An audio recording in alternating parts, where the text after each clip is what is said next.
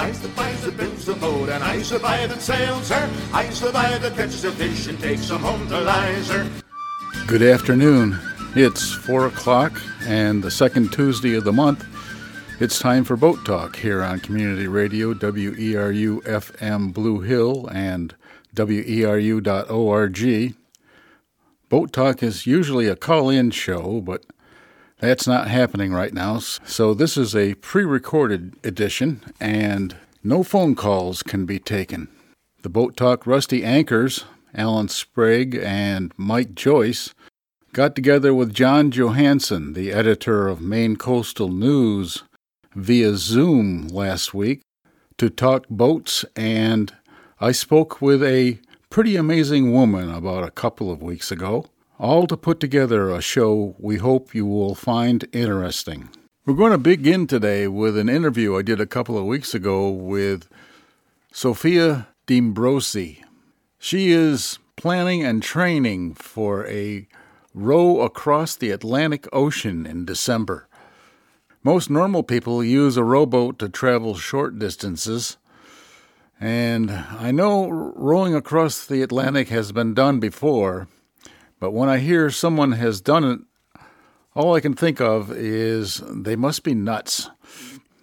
I can't imagine finding 4 such nuts together, but Sophia and 3 other women in Bristol, England, are gearing up for that grueling event right now.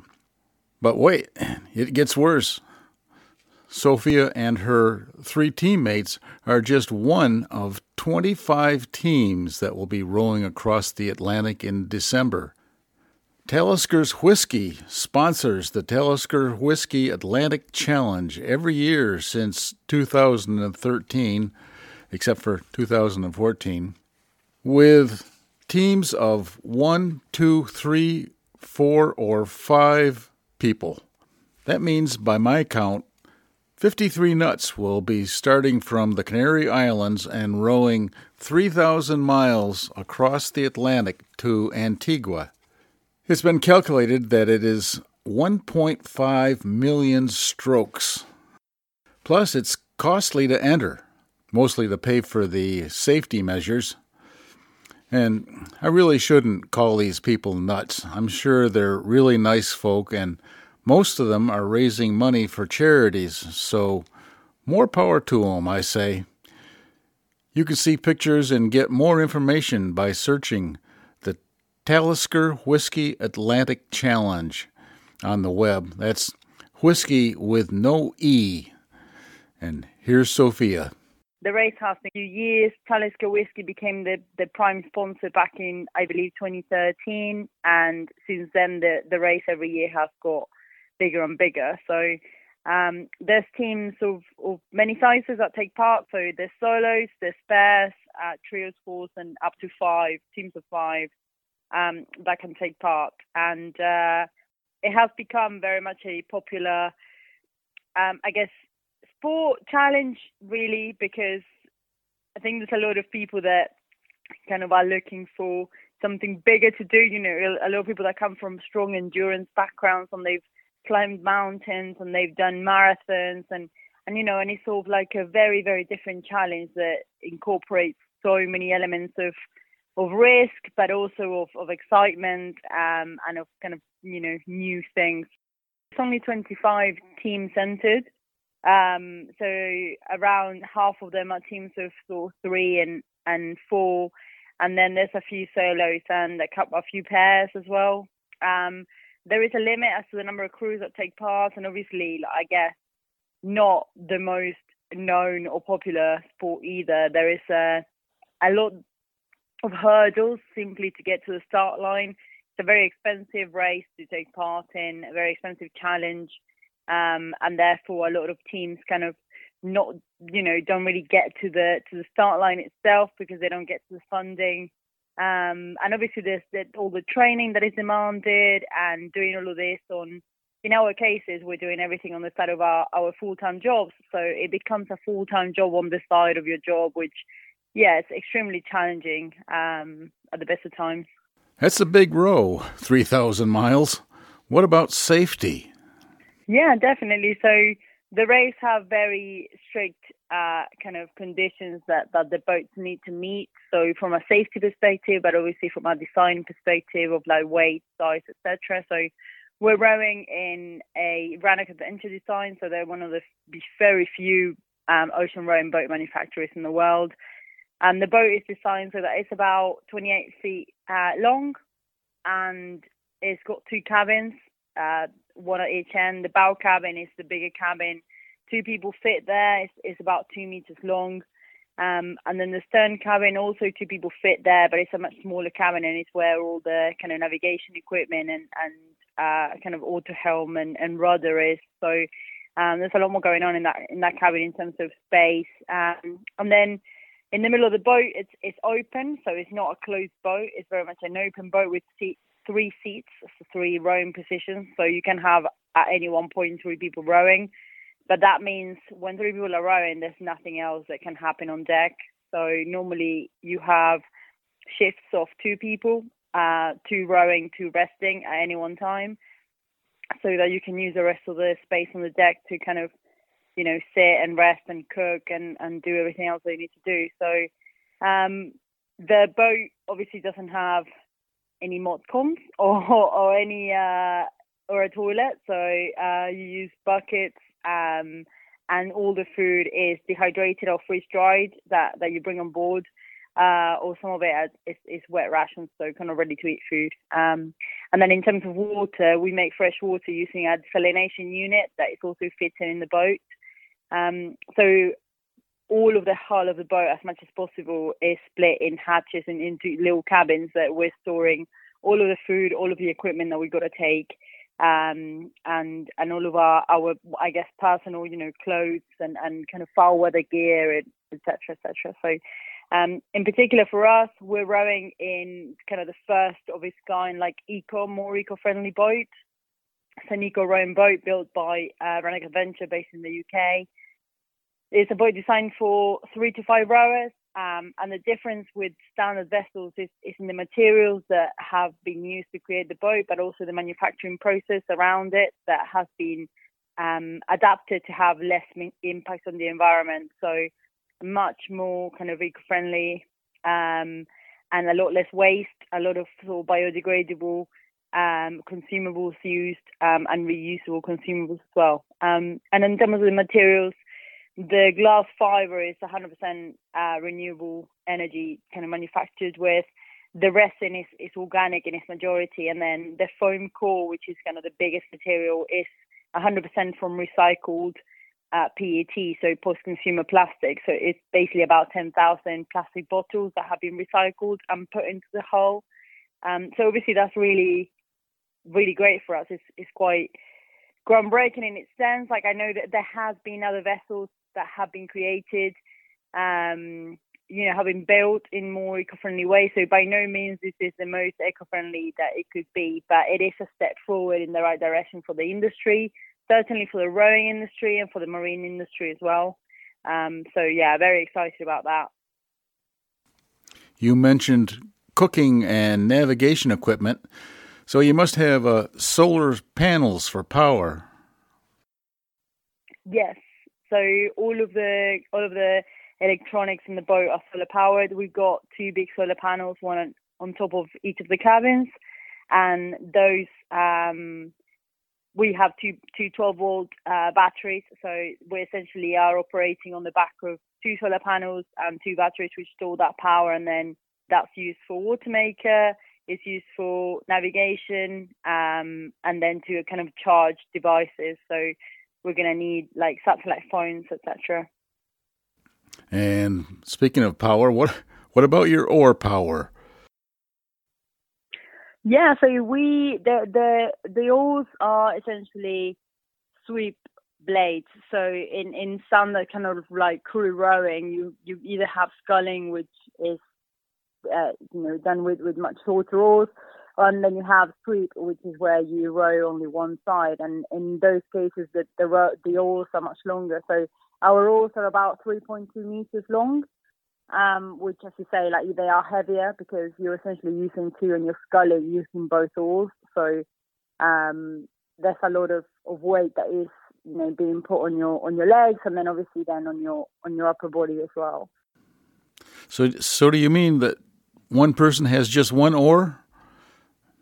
No. So we use 3 oars, but we do still scull. So we do still use 2 oars each, which in turn makes it, as you say, it's a heavier, but at the same time, you are trying to push ocean water away from you, which you kind of need to build that momentum. So we do need kind of bigger oars for that. This is going to take a lot of training and conditioning. Yeah, definitely. So there's a few aspects to the training. The physical side, very important, obviously. So we're in the gym kind of, at the moment, probably maybe 2-3 times a week, just doing strength and conditioning. So a lot of kind of stretching and flexibility stuff and mobility stuff, making sure we're injury proof. There's an element of endurance and conditioning from a rowing perspective. So I'm on the rowing machine twice a week for at least an hour or hour and a half. And then every weekend we're out rowing in the actual sea. So we're rowing out the south coast of the UK onto the English Channel, and we've just been up to Scotland to row around the Isle of Skye as well. So a lot of actual ocean rowing preparations is facing big winds and storms that we need to prepare for. And then there's obviously the mental aspect of it, which is anything more important. So I think this is a physical challenge, but if anything, it's a much bigger mental challenge. And we have been working with a team of sort of high performance development, and they have helped us a lot with defining what our goal for the race is, what we're trying to achieve as a team, just aligning our values and understanding our kind of, communication, how we receive and how we,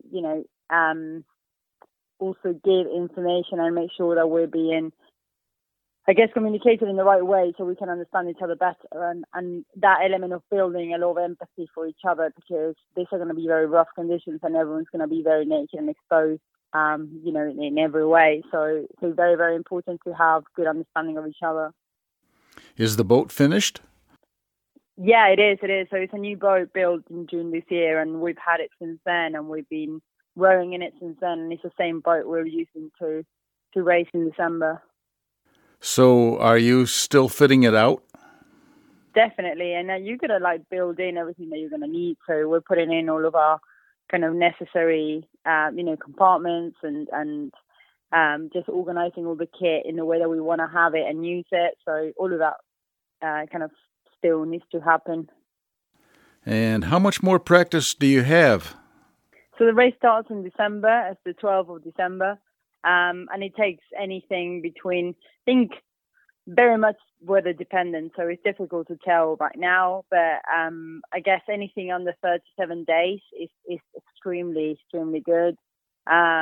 We're targeting under 40 days, ideally. We'd like that very much, but it's going to be weather dependent. And solos can take up to sort of 3 months. So it is definitely, it's a race, but it's the challenge is getting from A to B. Not everyone really, or people don't really see it as, we want to win. People see it as, the goal here is to get to the other side first and foremost in a safe manner. December used to be the end of hurricane season, but lately it's been later.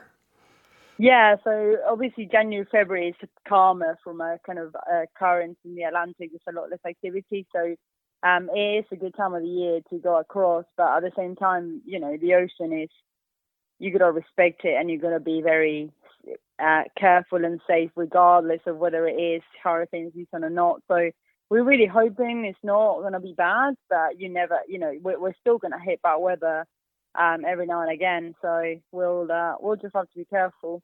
What is navigating going to involve? Yeah, definitely. I mean, the navigation is certainly challenging for at least, at the start and at the end. In the middle, there's not, I guess, that much that you do, because you're kind of pointing, and there's only so much mileage you cover in any one day. And in the kind of middle block of the race, you're in the middle of the ocean, so if you go a couple of degrees north or south, it's not really necessarily going to make or break you. But it's very much about your kind of earlier decisions and how you avoid weather systems. And to say, like, just either try and get through them quick before they hit you, or try and power through them, or go around them. So. And will there be chase boats? Yeah, so there's 2 safety boats that kind of circumvent the fleet. So they'll go around. Some teams never see them. Some teams see them a couple of times. It kind of depends on where you are in the pack. But there's normally a boat towards the front and one towards the back. And ideally, those boats are never more than like 24 hours away from you. So if something does go wrong, then it means they are there to give you a hand. But they can't really be passing on food or anything like that. That they are essentially there for, the absolutely last resort option of getting off the boat. And what about your funding? Yeah, definitely. So to mention, like, getting to the start line is very hard from a training perspective, but also from a fundraising perspective. So getting the boat and all the equipment, all the food, and all the operational costs together. Obviously, we're using a lot of our own savings, but majority is we're trying to fundraise from corporate sponsors and from individuals. So we have a website, which is the bristolgulls.com. So gulls coming from seagulls, as you say. And then all of our social media is at the Bristol Gulls. So Instagram, Facebook, Twitter, and we have a YouTube channel as well. And yeah, in our website, you can find our crowdfunding page as well. We have a Just Giving crowdfunding page, and all of this money is essentially being used to cover the cost of the equipment and the boat. And then after the race, the boat is sold and all the money will be going to charity. So we are supporting 2 charities in the UK. One is the Arena Lifeboat, to very much focus on safety at sea. And then another local charity for us is Clean Up Bristol Harbour.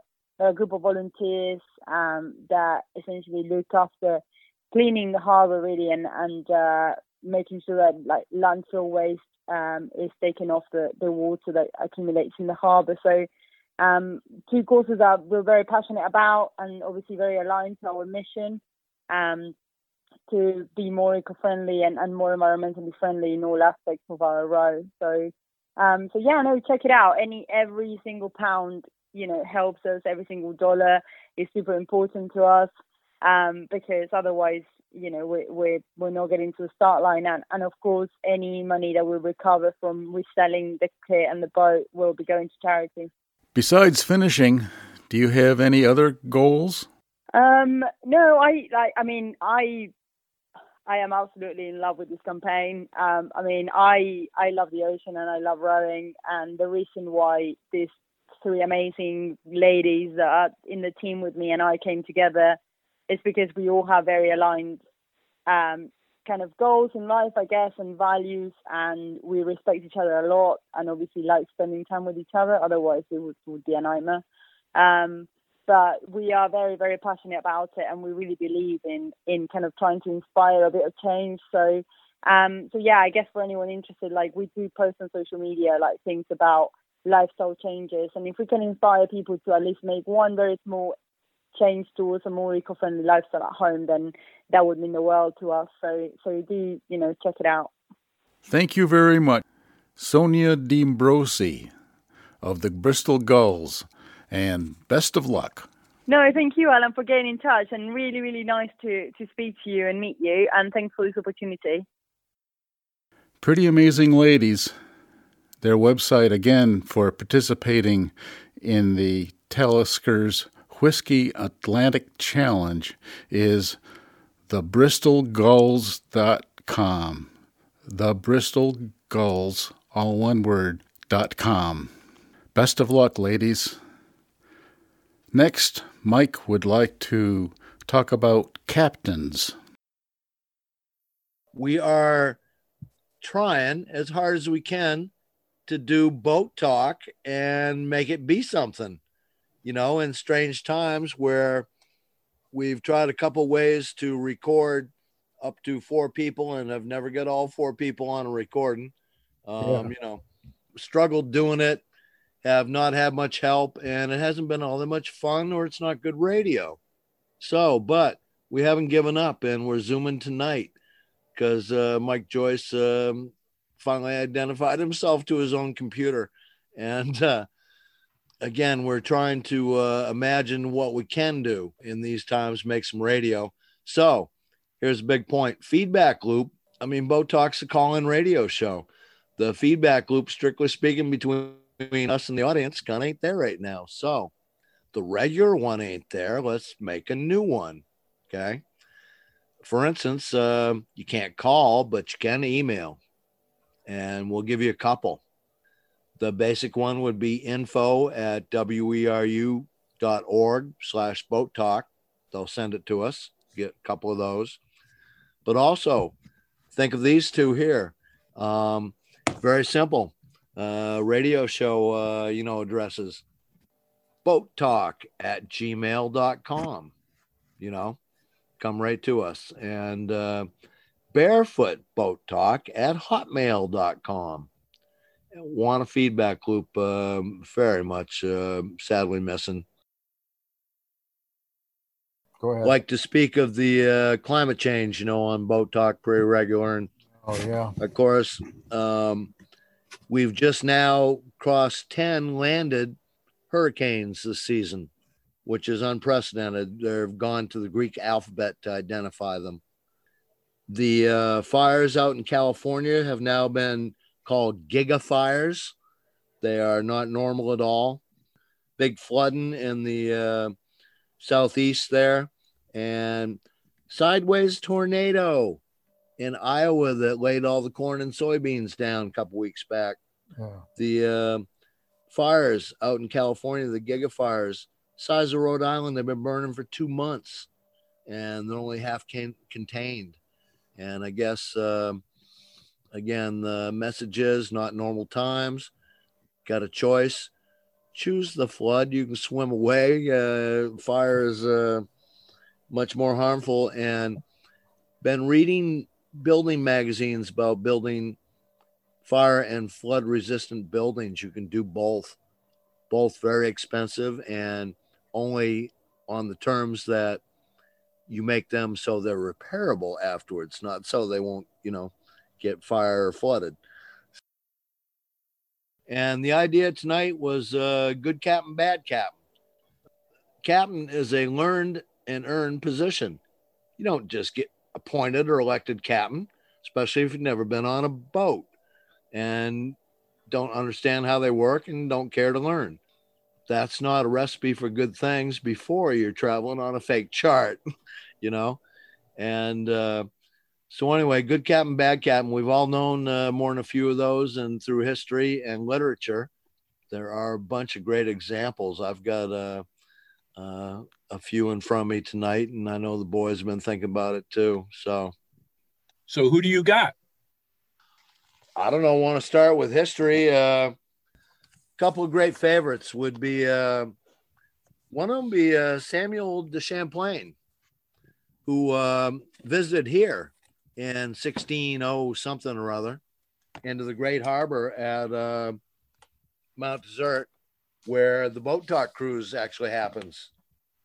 And interestingly enough, the natives come out in their canoes and knew to stay a musket shot away. How had they learned that?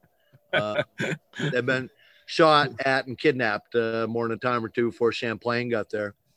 One of the cool things about Champlain was, especially as a delivery sailor, local knowledge, something we all always want. Champlain always wanted the locals' knowledge and courted them instead of looked at them as, hey, let's knock them over the head and, slave them or something. He tried to communicate with them. And David, let me think now. David Hackett Fisher, Champlain's Dream. Read to you for just a second.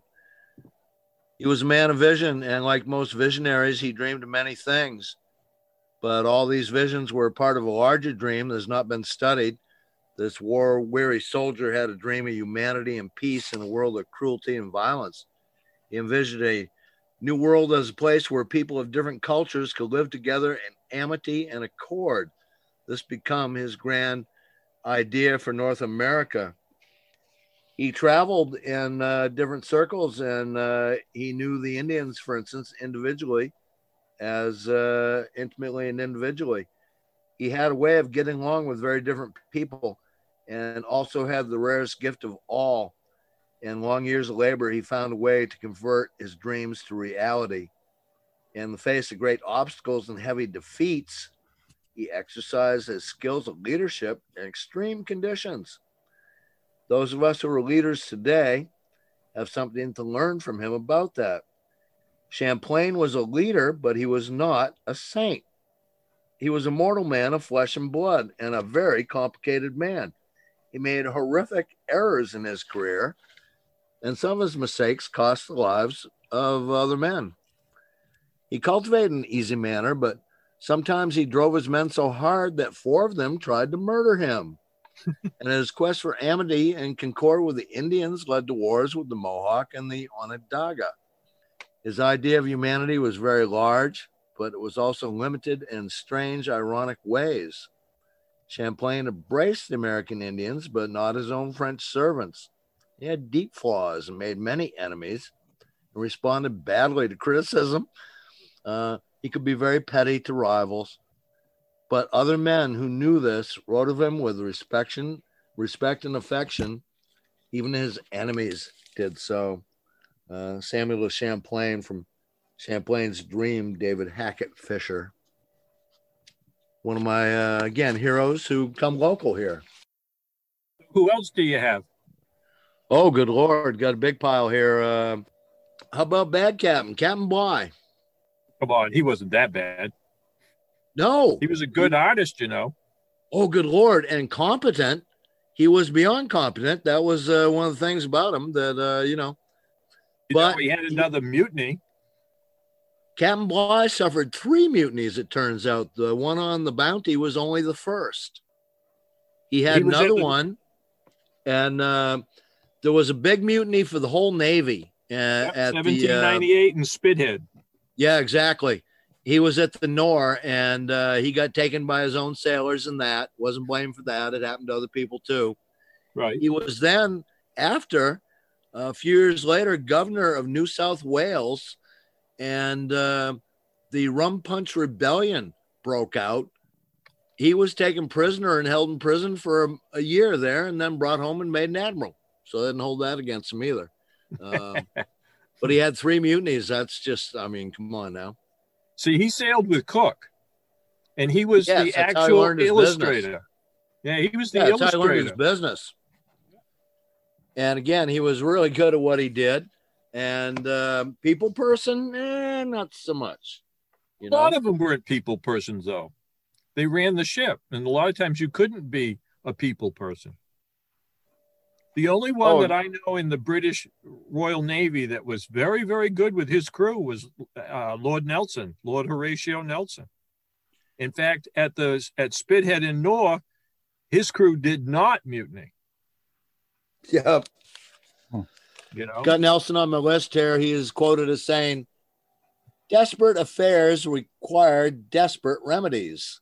Hello. What do you mean? His affair with his girlfriend?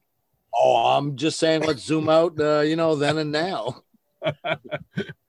Because of course, he wanted England to pay for his mistress, but they didn't.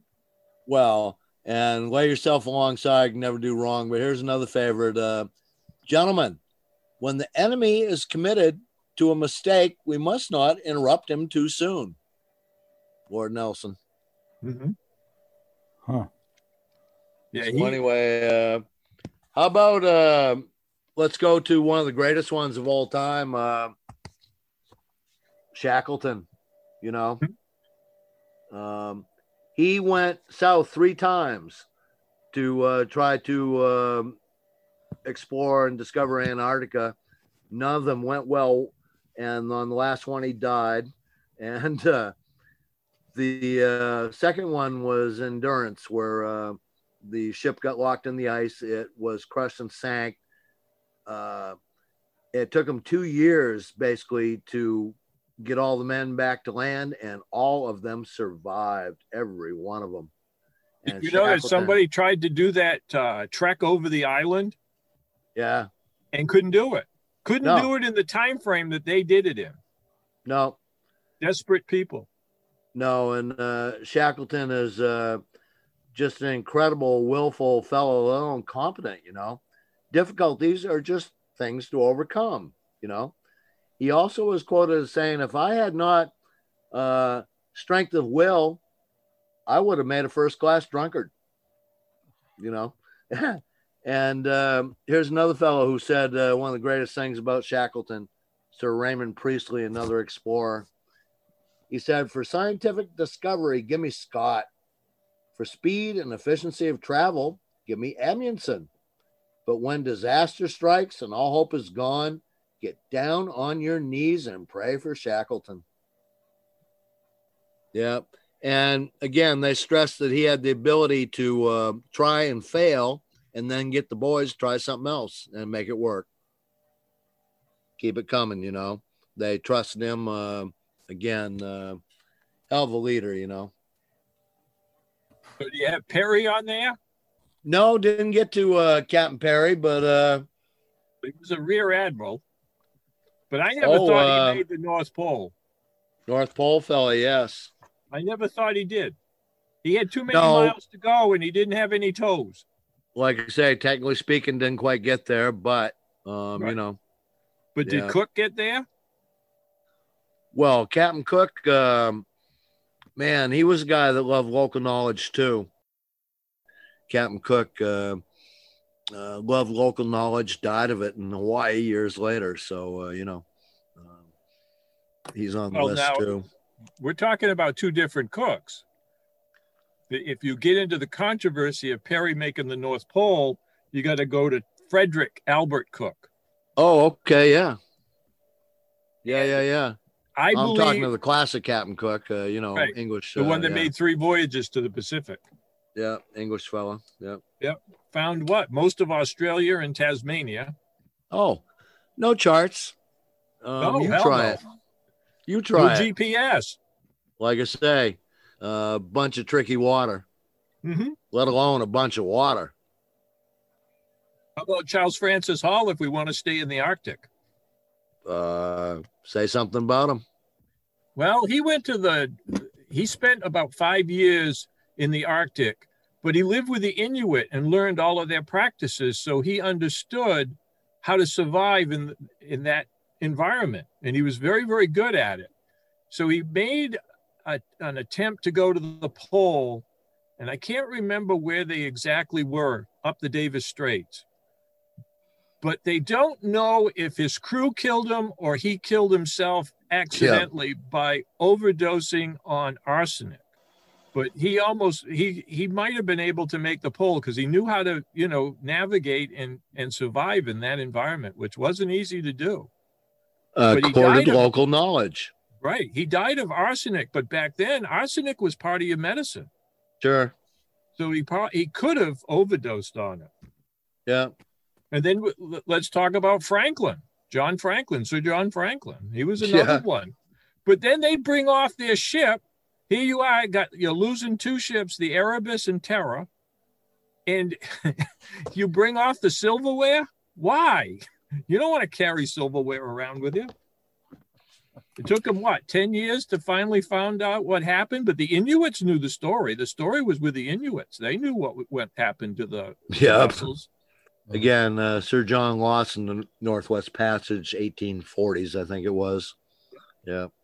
Well, we're talking about lead poisoning going on there too. They had a few problems. Yeah. And then let's go back a little earlier and we go to Nathaniel Bowditch. Now they actually made him a captain, but when he took command of the ship, he told the mates that they ran the ship and he would do the navigating because he really didn't know how to run a ship. Oh. And he went to the Pacific. Most of the time he was supercargo, but he understood navigation unbelievably. But he said, I don't know how all of this stuff works. So he made the mates, they really ran the vessel. But he only made a couple of voyages as captain. And then if you get up into the modern era, you could get into some of the naval commanders. And one of them that always gets me, and I always like stories about him, is Admiral Hyman Rickover. And without Hyman Rickover, you wouldn't have a nuclear navy. But, he did some questionable things, especially if you were one that was a cadet looking to be placed on board a nuclear submarine as a commander. His interviews are legendary. He'd cut the front legs off your seat. He'd stick you in the closet. He asked one guy if he could take a picture on top of, I think it was it Tourist Mountain? It was inside the zoo anyways, and you had to put the tigers inside the cage so you didn't get eaten. And the guy made a deal with the zookeeper and was able to do it. I captained a boat for a fellow 14 years, had a Learjet, Naval Academy graduate who worked for Rickover, and I heard a couple of stories. Man never smoked a cigarette or a cigar in his life and died of lung cancer. Spent a little time in the nuclear, like say Navy there. So how about another naval hero? This from a great little book. It's kind of a kid's book. John Paul Jones, Soldier of the Sea.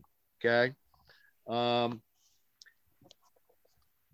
He was the son of a Scottish gardener, and he was small of stature and violent of temper. And of course, he was one of the greatest naval officers in the history of the world.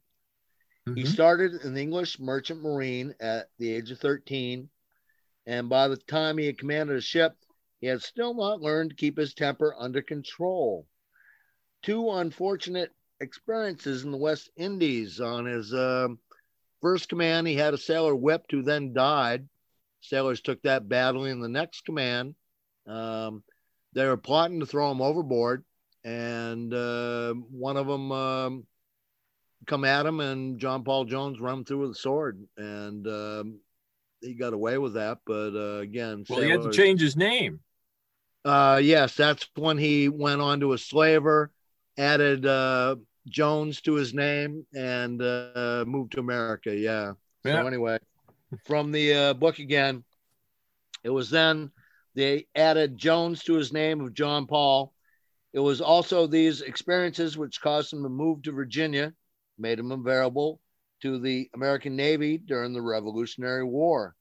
He was by far the ablest captain in the American service, and it was he who wrote many of the rules and made many of the traditions which govern the American Navy even today.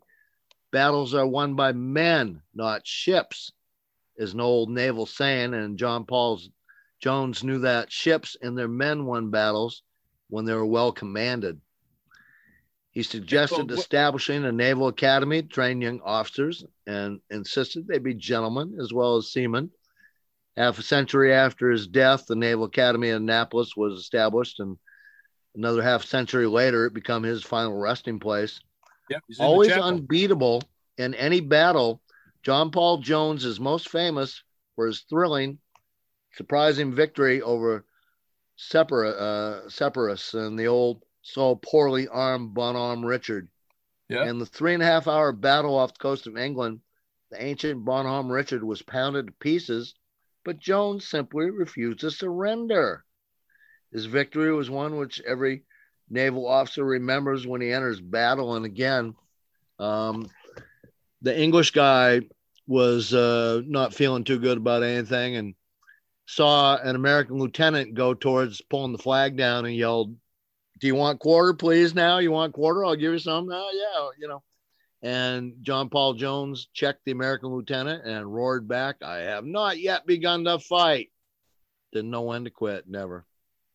Another good one from the Revolution that came actually from Marblehead, but later would come here to Maine and settle in Bristol, now Round Pond, was Captain Samuel Tucker.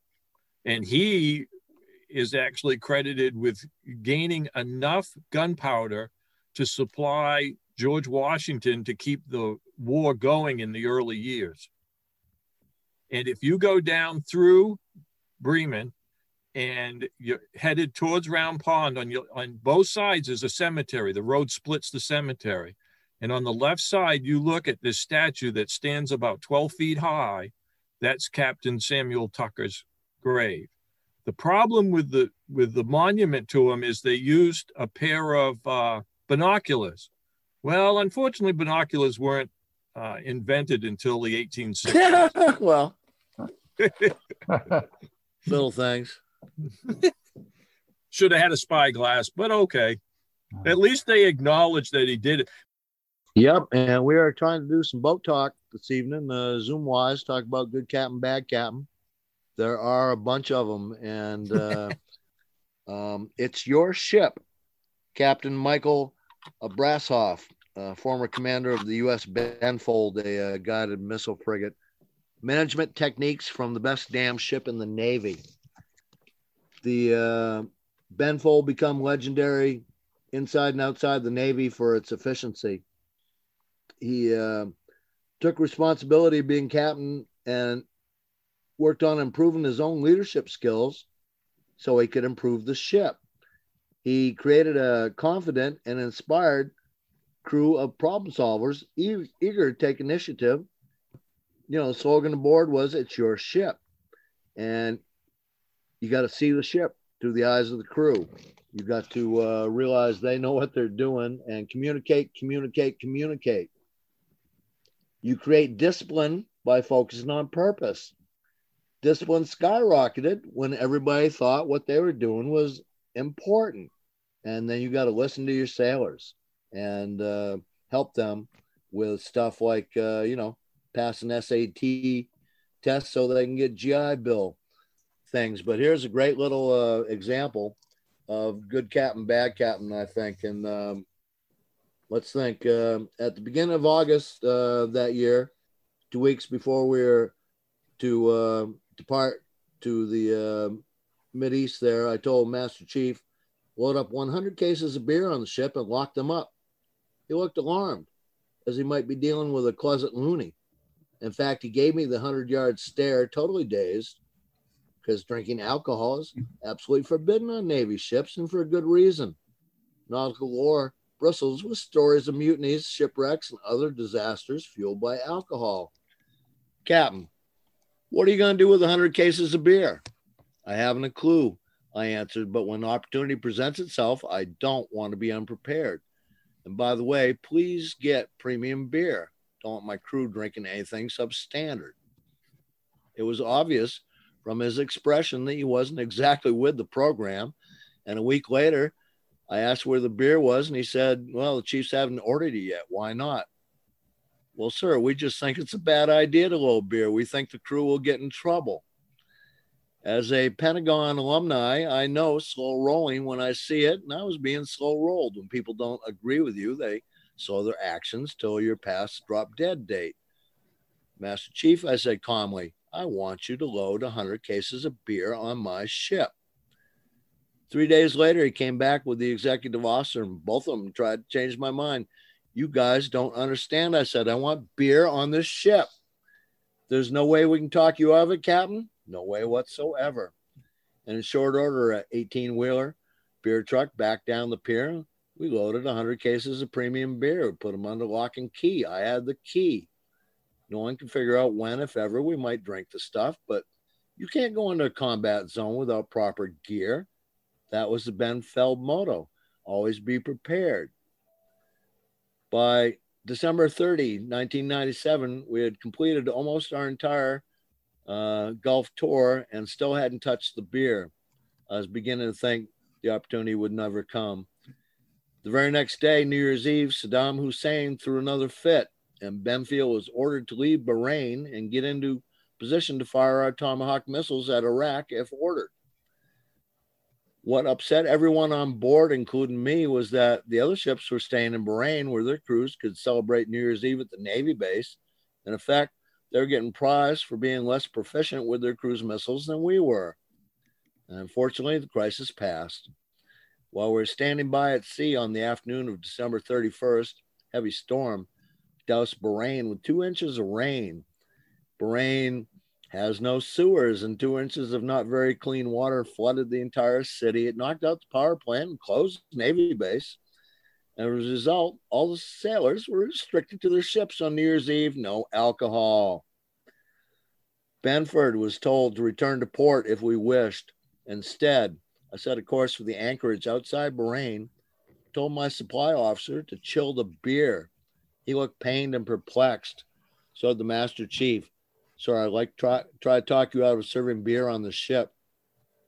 Master Chief, I answered, I have no intention of serving beer on the ship. Why are you cooling it down, sir? We're going to have a cookout and drink beer, but not on this ship. As we approached the anchorage, we were met by a huge barge. I had arranged with our husbanding agent to have it towed there. We lowered our ladder to the barge, and presto, we had, at least in my interpretation of regulations, access to a non-ship party space. That night, while all other sailors in the night spent a bone-dry New Year's Eve restricted to their ships, my people had a well-earned blast on our party barge, where the beer flowed. Cookout sizzled, stereo boomed, and we cheered the arrival of 98. The one thing we didn't have was fireworks. I mean, we probably could have rustled up with all the fireworks we had on the ship, but we were delighted to celebrate with friends in a unique way to the Benfold, in a way that honored our hard work, and many sailors said it was the best New Year's Eve party they had ever attended, not just with shipmates, but with comrades. And that's how their captain felt too. And again, good captain. From It's Your Ship, Captain Michael Abrashoff.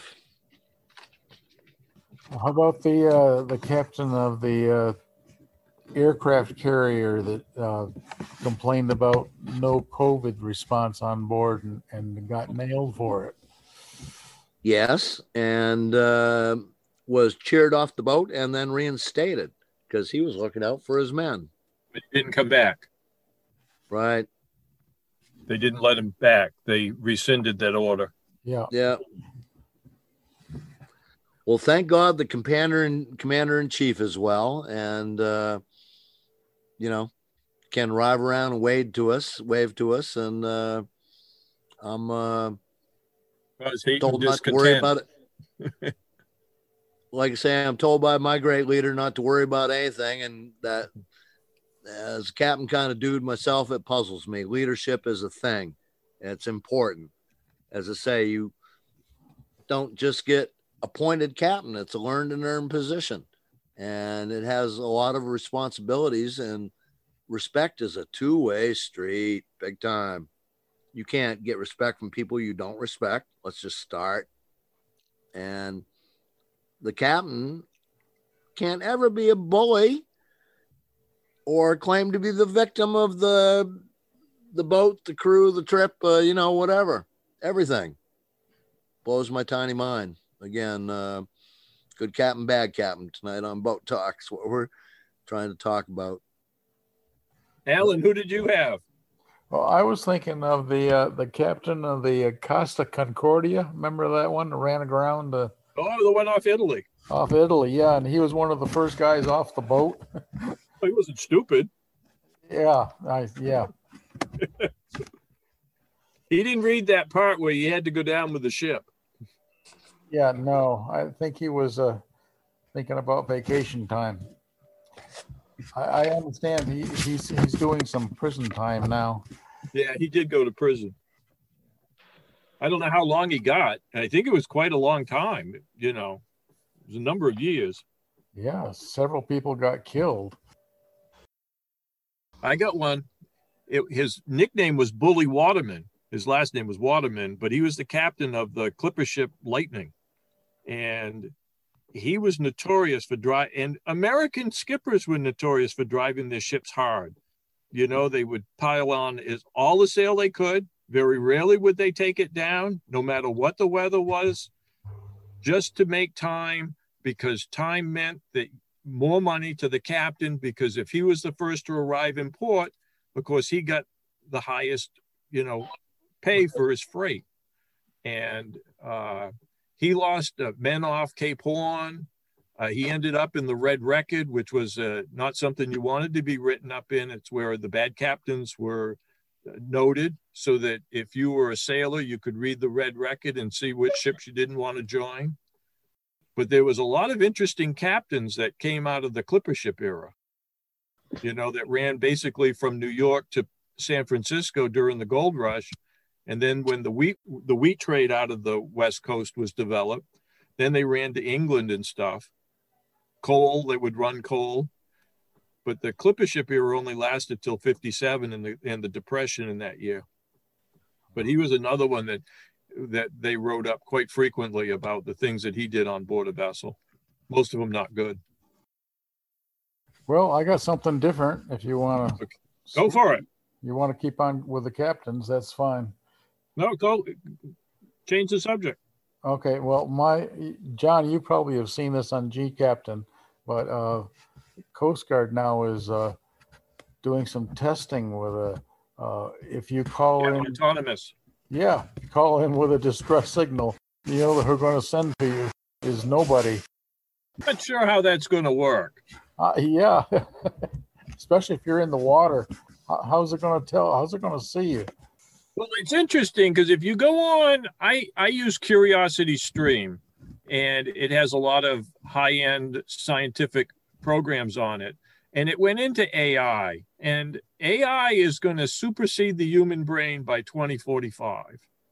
And in some cases, I think it already has. Certainly has mine. But it's interesting to see the things, like they showed you a car that was autonomous, and it doesn't just go by a map, but it also sees things that are moving and can judge if that's going to get into the road or not. Yeah. And so in a lot of cases, the human causes about 70 to 80% of the accidents because of human error. And a computer wouldn't do that. Now, people have always said, well, what happens if it gets a bug or virus, whatever? But actually, it has backup systems. So, in some cases, it would never make a mistake. And it teaches itself. Some of them can already teach them. The computer can teach itself, which is kind of scary. But I think in certain applications, I can't see how. I can see if somebody is behind it and watching with a video camera, so you can see maybe the person in the water and you can move the boat to them and move it around so that they can get in, or something like that. But I still, but in certain conditions, you don't want people out there. Well, that's right. Yeah. If you call for help and it's really snotty. Yeah. Yeah. I interviewed a Coast Guard guy today down in Topsom who was real interesting because he did all kinds of jobs. He was in the Coast Guard for 38 years. And one of his things was he was on weather patrol. And of course, when satellites came in, the Coast Guard no longer did weather patrols. But some of the stories he had about doing weather patrols, off the Davis Strait, off of Iceland before they gave it to Denmark, because now Denmark, or at that time, Denmark took that over. But it was horrendous sea duty just to go out there and sit on a weather station, and because you were basically a beacon for the airplanes that were going across the Atlantic. Because you had radio frequencies and the airplanes would zoom in on those frequencies and bounce across the Atlantic on them. So he was really interesting to talk to today.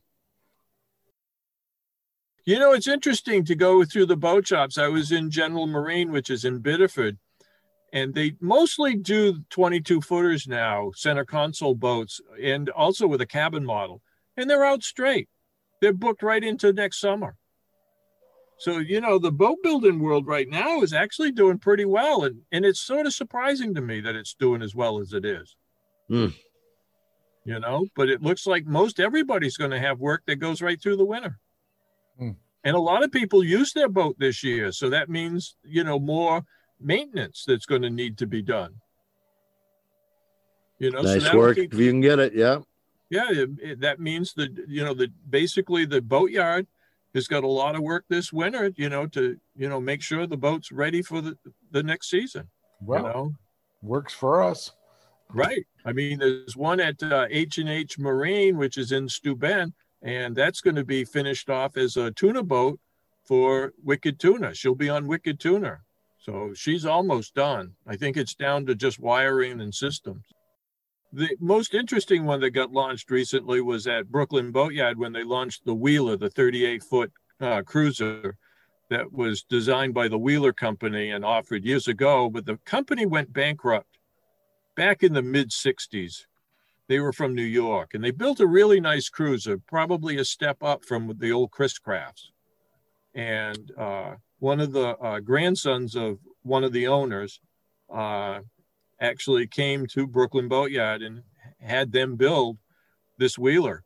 And it was drop dead gorgeous when it left. And it was supposed to go to every boat show to promote it. And of course, there's no boat shows. So, hopefully we see it next year at the boat shows. But the rumor is that he may want a bigger one. So if he can sell this one, he's going to order another bigger model that that the Wheeler Company produced back in the 60s. Go like boat people sometimes. Yeah. Oh yeah. So the brokers who sell that boat are they called wheeler dealers? Yeah, well they could be. Depends on which one you went to. Yeah. I know a few of them. Yeah, there are. Again, it's new captain time, possibly, in the big boat we're all sailing in here, SS America. And good captain, bad captain. We're talking now on Boat Talk. Again, let's have a feedback loop with the audience. Mentioned before about email. Try boattalk@gmail.com or barefootboattalk@hotmail.com or info@weru.org/boattalk. And again, really miss feedback with the audience. It's not the way we want to do radio. We are trying. Come on. Help. Suggestions, comments, criticisms, please. And that'll put Boat Talk back in the slip for another month. Hope you enjoyed it. There's a shipload of old Boat Talks to listen to at weru.org in the archives there. Till next month, thanks for supporting community radio.